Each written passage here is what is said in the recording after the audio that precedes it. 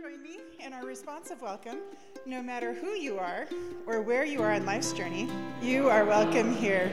No matter who you are or where you are on life's journey, you are welcome here. No matter who you are or where you are on life's journey, you are welcome here. And you are wanted and you are valued here. We have stories of faith that connect us, whether you're in Connecticut or Colorado, United States or Europe, or anywhere in the world.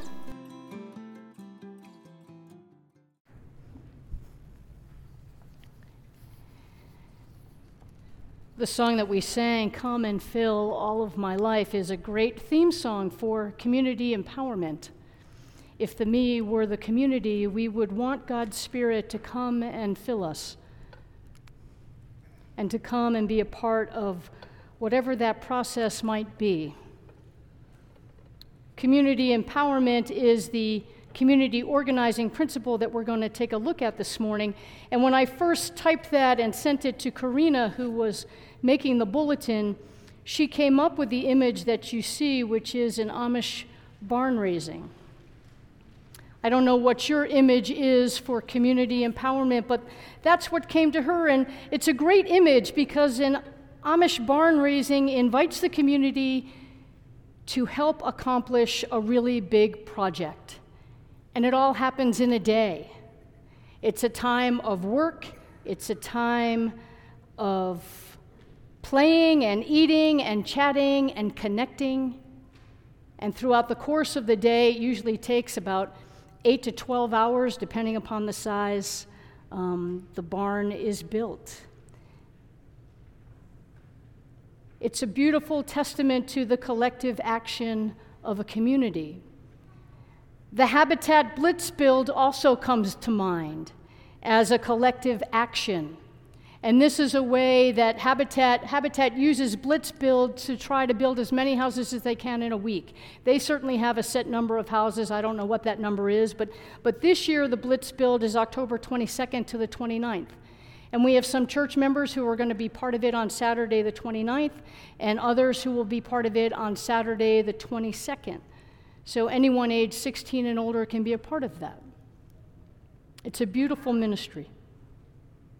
And if you think about it, you know, Jesus was also trying to accomplish a really big thing. And Jesus recruited people to sort of catch the vision that he was putting forward and to adapt to different ways of living and being in the world. And we're going to turn now to the Gospel of Mark, the 6th chapter. And this is a story about when Jesus was sending out the disciples. He sent them out 2 by 2. But it's also a story about Jesus' reception or lack thereof in his hometown. So listen to these words from the Message translation. Jesus left there and returned to his hometown. His disciples came along. On the Sabbath, he gave a lecture in the meeting place, and he stole the show, impressing everyone. We had no idea he was this good, they said. How did he get so wise all of a sudden, get such ability? But in the next breath, they were cutting him down. He's just a carpenter, Mary's boy. We've known him since he was a kid. We know his brothers, James, Justus, Jude, and Simon, and his sisters. Who does he think he is? They tripped over what little they knew about him and fell sprawling, and they never got any further. Jesus told them, a prophet has little honor in his hometown, among his relatives, on the streets he played in as a child. Jesus wasn't able to do much of anything there. He laid hands on a few sick people and healed them. That's all. He couldn't get over their stubbornness. He left and made a circuit of the other villages, teaching. Then Jesus called the 12 to him and sent them out in pairs. He gave them authority and power to deal with the evil opposition, and he sent them off with these instructions. Don't think you need a lot of equipment for this. You are the equipment. No special appeals for funds. Keep it simple. And no luxury inns. Get a modest place and be content there until you leave. If you're not welcome, not listened to, quietly withdraw. Don't make a scene. Shrug your shoulders and be on your way. Then they were on the road. They preached with joyful urgency that life can be radically different. Right and left, they sent the demons packing. They brought wellness to the sick, anointing their bodies, healing their spirits. This is ancient wisdom. Let's see where this wisdom lands us today. An important piece of community empowerment is a willingness to learn from people in the community. And what the scripture does not include is the possibility that rejection can actually be a gift in the process. In some cases, opposition can lead to a better outcome. There's a term that was first coined in 1972 by social psychologist Irving Janis, and it's groupthink. Groupthink is a psychological phenomenon which occurs when people's desires to maintain group loyalty becomes more important than making the best choices. In groupthink situations, it's common for people to set aside their own personal beliefs or to adopt the opinion of the rest of the group. People who are opposed to the decisions or overriding opinion of the group as a whole frequently remain quiet when groupthink is prominent. Instead of speaking up, they prefer to keep the peace rather than disrupt the uniformity of the crowd. Have you ever experienced this? I don't want to be that person who says something, right? I want to let you in on something I've never said publicly, but I've always wanted to. I have a pet peeve. And I always thought, when I start a new ministry, I should tell them this right up front. And I never do. I cannot stand the expression devil's advocate. Because often in these groupthink situations, when someone wants to present a different viewpoint, what do they say? Well, to be the devil's advocate, and in my mind I always say, the devil has enough advocates, just say what you think. I say that every time, so apologies. I know I've said that in my mind in meetings. But I really want you to consider, do you really want to be the devil's advocate?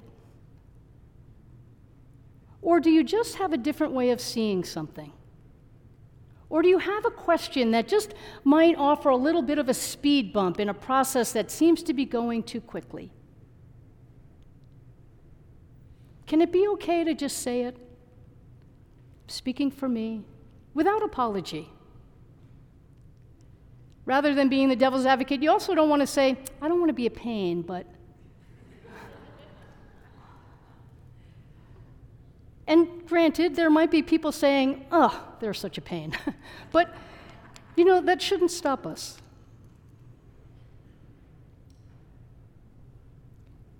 Because we're not just a community. We are a covenant community. And by comparison, a covenant community, when it comes to empowerment, it requires that we listen with curiosity and not judgment. As hard as that is, but we listen with curiosity and trust that sharing different, not as a sport or just to be a contrarian, again, listening to someone who has a different perspective, if it's something they are genuinely thinking, or something that they're feeling, like, I got a feeling about this. I can't really name it, but something doesn't feel right.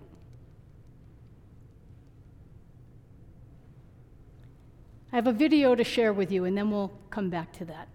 Karina? Everyone, my name's DJ Corchin. I'm an author and illustrator that lives in Chicago, Illinois, here in the United States. And I recently wrote a book called 1,000 No's. I'm sure it's a word none of you have ever heard before. But I'm really excited to share it with you because it's coming out this August and you'll be some of the first to hear it. It's illustrated by Dan Doherty, who's a good friend of mine and an amazing artist. I'd love to read it to you now and see what you think. Here we go, 1,000 No's. She had a great idea. Or at least she thought she did. That's when she got her first no. It was heavy. It was hard to carry, and it kind of hurt. It's just one no, she thought. Surely I can handle one no. Then she got a second no. Ugh! This no was heavier than the last, and it was harder to carry, and it hurt even more. She tried to stop them, but the no's got inside her idea. Her idea got bigger. Enough, she thought. Then another no.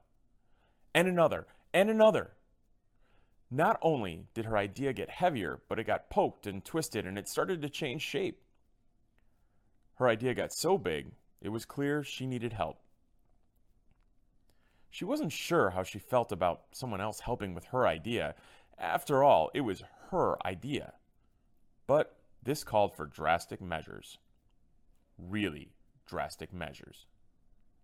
No after no after no came. Some of them made her idea challenging.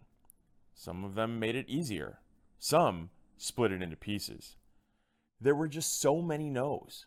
She needed more and more people to help. But soon, something interesting happened. She began to get curious about what her idea might end up looking like. In fact, it became fun for everyone to add more no's and see how her idea would change and grow. No, no, no, no, no, no, no, no, no. No 997, no 998, no 999, and on the 1,000th no, she looked up and saw her great idea. It didn't look anything like it did before, but she was okay with that. The end.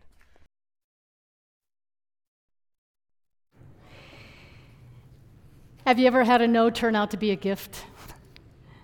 Something you really wanted to be a yes, and it turned out to be a no, or there were intermediary no's before it became something else. Christine Edstrom was going to be with us this morning. She learned, unfortunately, yesterday that her grandmother had passed away, so she's not able to be with us. But when I shared that video with Christina, she shared a story about one of the times when she got a lot of no's. And she said, oh my God, I've gotten thousands of no's. And you know, no doesn't always come in no. Sometimes it comes in different ways, doesn't it? It says, oh, I don't think we're ready for this. Or I'll get back to you. And folks don't get back to you. Or I'm not sure that's a good fit. Or, I might need some more time with that. So there's no's and there's not yet and there's other qualifications. But the point is it's a little bit of what can feel like pushback, but it's in addition to the process. So Christina shared this story. She said she was all set to start the Healthy Drinks in Kids meal campaign and had done a lot of work already when the Marshall Fire happened. And after listening to lots of folks, they said, you know, we really can't start this campaign right now. What we're really concerned about is the mental health of the community's kids following the fire. So Christina did something really courageous. Christina and her team, they took a step back. They took a step back from the Sugary Drinks campaign and got a grant for using outreach about how to support mental health in kids through music. Completely different. It totally changed the direction of the campaign. But you see, while it did change the direction of the campaign, it held on to the underlying value, the value of the health and wellness of youth, right? I mean, that's what, for Christina and her team, that's what's behind the Sugary Drinks campaign. So they had that in common. care for the youth. And so she did a pivot. And the bonus is that now that the community knows that we're listening to them, that they were able to step back and completely pivot, they're much more open to listening to us. And we've made some wonderful connections. Community organizing has an element that's about listening and stepping back. And as a church community, as a covenant community, we also need to recognize that God is at work, and that God can be at work in the unfolding and sometimes the redirecting. There's a difference between forcing and inviting. What's important is remembering the underlying value. I served a church in Guilford, Connecticut, that for the first 200 years, in a different building than the one we had currently been occupying, they did not have a cross in their sanctuary. Now, that might be surprising to some of you, but if you're familiar with Puritan history, it's not that shocking. There was a belief that any kind of image could be an idol. And this was the belief that was held by this group of people. But after about 200 years, people changed, people came and they went, and someone started to say, how come we don't have a cross in our sanctuary? And it got to a point where they would have conversations and they would have meetings about it, and there was one person that was vehemently opposed to this. But because it was a covenant community, he continued to participate in the conversations. He continued to participate in the life of the community. It did come down to a vote, and the vote was to have a cross. And so at the end of the vote, the person who was vehemently opposed raised his hand and said, I would like to offer a gift. And they said, so they were a little shocked, actually. They're like, okay. He said, well, since it's obvious that the community wants this, and I am a craftsman, I would like to make the cross that will hang in our sanctuary. And they said, okay, that's splendid. And it became a beautiful symbol of what it means to be a covenant community, that things don't always go the way you think they're going to go, or they don't always go the way you want them to go. And just because someone has a loud voice and a big no doesn't mean that it goes the way they want. In fact, what I think happens is that when we listen to people that are very distraught and vehemently opposed, I know I use that word, I think it helps when people in the community can just say, we hear you. We understand you don't want this. Thank you for sharing. When someone is heard, I think it makes it easier to hear yourself. And to walk away from a conversation and say, I wonder why I'm so strongly opposed to this. I wonder why I really think this is like the worst idea in the world. And then maybe we learn something about ourselves. And maybe it connects to something. Maybe it doesn't, but maybe it does. Come and fill all of my life. Come and fill all of my life. The song we sang, right? When the Spirit is at work, even the people who are opposing might be gifted with an insight or some information, as well as the people who are trying to get an idea off the ground. There was also in Colorado a colleague of mine who serves at an urban church. He said that they had this ongoing challenge. During the pandemic, the church building was closed. Nobody was coming to church. And during that lapse, people who were experiencing unemployment and homelessness found those steps to be a nice gathering spot. And it took some time before people even noticed. But then they began to notice and were like, we're going to start opening those doors. Now what? And so one person said, well, I think we should put up a sign No loitering. Someone said, I think there's also bathroom issues here, so I think we should get a porta potty and move it on the other side of the property. We need access to our building. It's our building.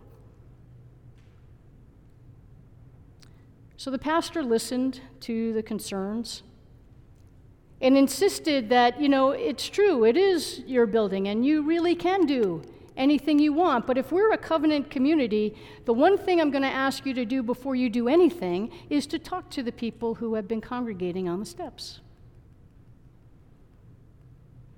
Oh, no, we can't do that.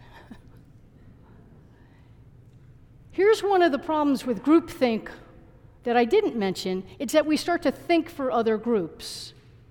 Oh, they must need a porta potty. Oh, we just have to put up a sign.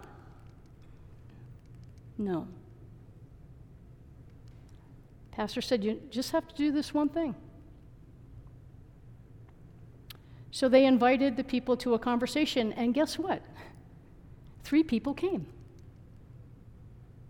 And what they learned was that one of the people was actually related to a church member. It was someone that had been missing. You know how that happens sometimes with people experiencing homelessness. People fall off the radar and family doesn't know where they are. Well, this person had been found. They also learned that someone was pregnant and needed health care. They didn't need a porta potty, they needed health care. And the 3 people who came, of course they understood, oh, you're going to be opening up the doors again. How wonderful. Of course we can move. Not contentious in any way. Actually quite beautiful and the beginning of ongoing conversations.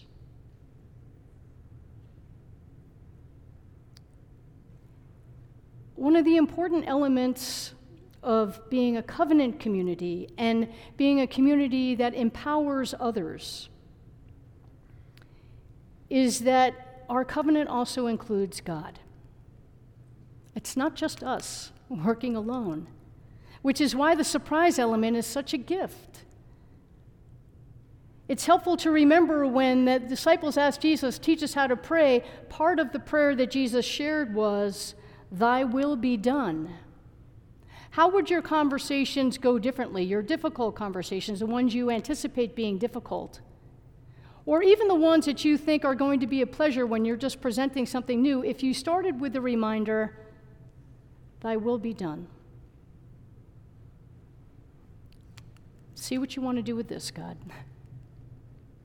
I'm going to put it in your hands. I'm going to try not to get defensive and try not to think that my idea is the best idea ever. Or even just a simple question. What do you want, God? If not this, what? Show me. I'm sort of actually honestly doing this now with the office position. What do you want, God? How are we going to fill this position? What does staffing need to look like in the office? I need your help. Surprise me. Please. Now. All right, too much of my inner thoughts, but you get where I'm going, right? So with God as a partner, all things are possible. I do believe, and I love this verse, all things work together for good for those who love God and are called according to God's purposes. All things work together for good. That doesn't mean all things are good. It just means that it's not over until it is. Every no it's not the end. No is not the end until you get to yes. So it just may not take the shape that we initially imagined. And with that in mind, I'm reminded of a beautiful saying that I first saw in the monastery of Christ in the Desert, which is in New Mexico. And it says, the difficult we must begin immediately. The impossible is going to take a little bit longer.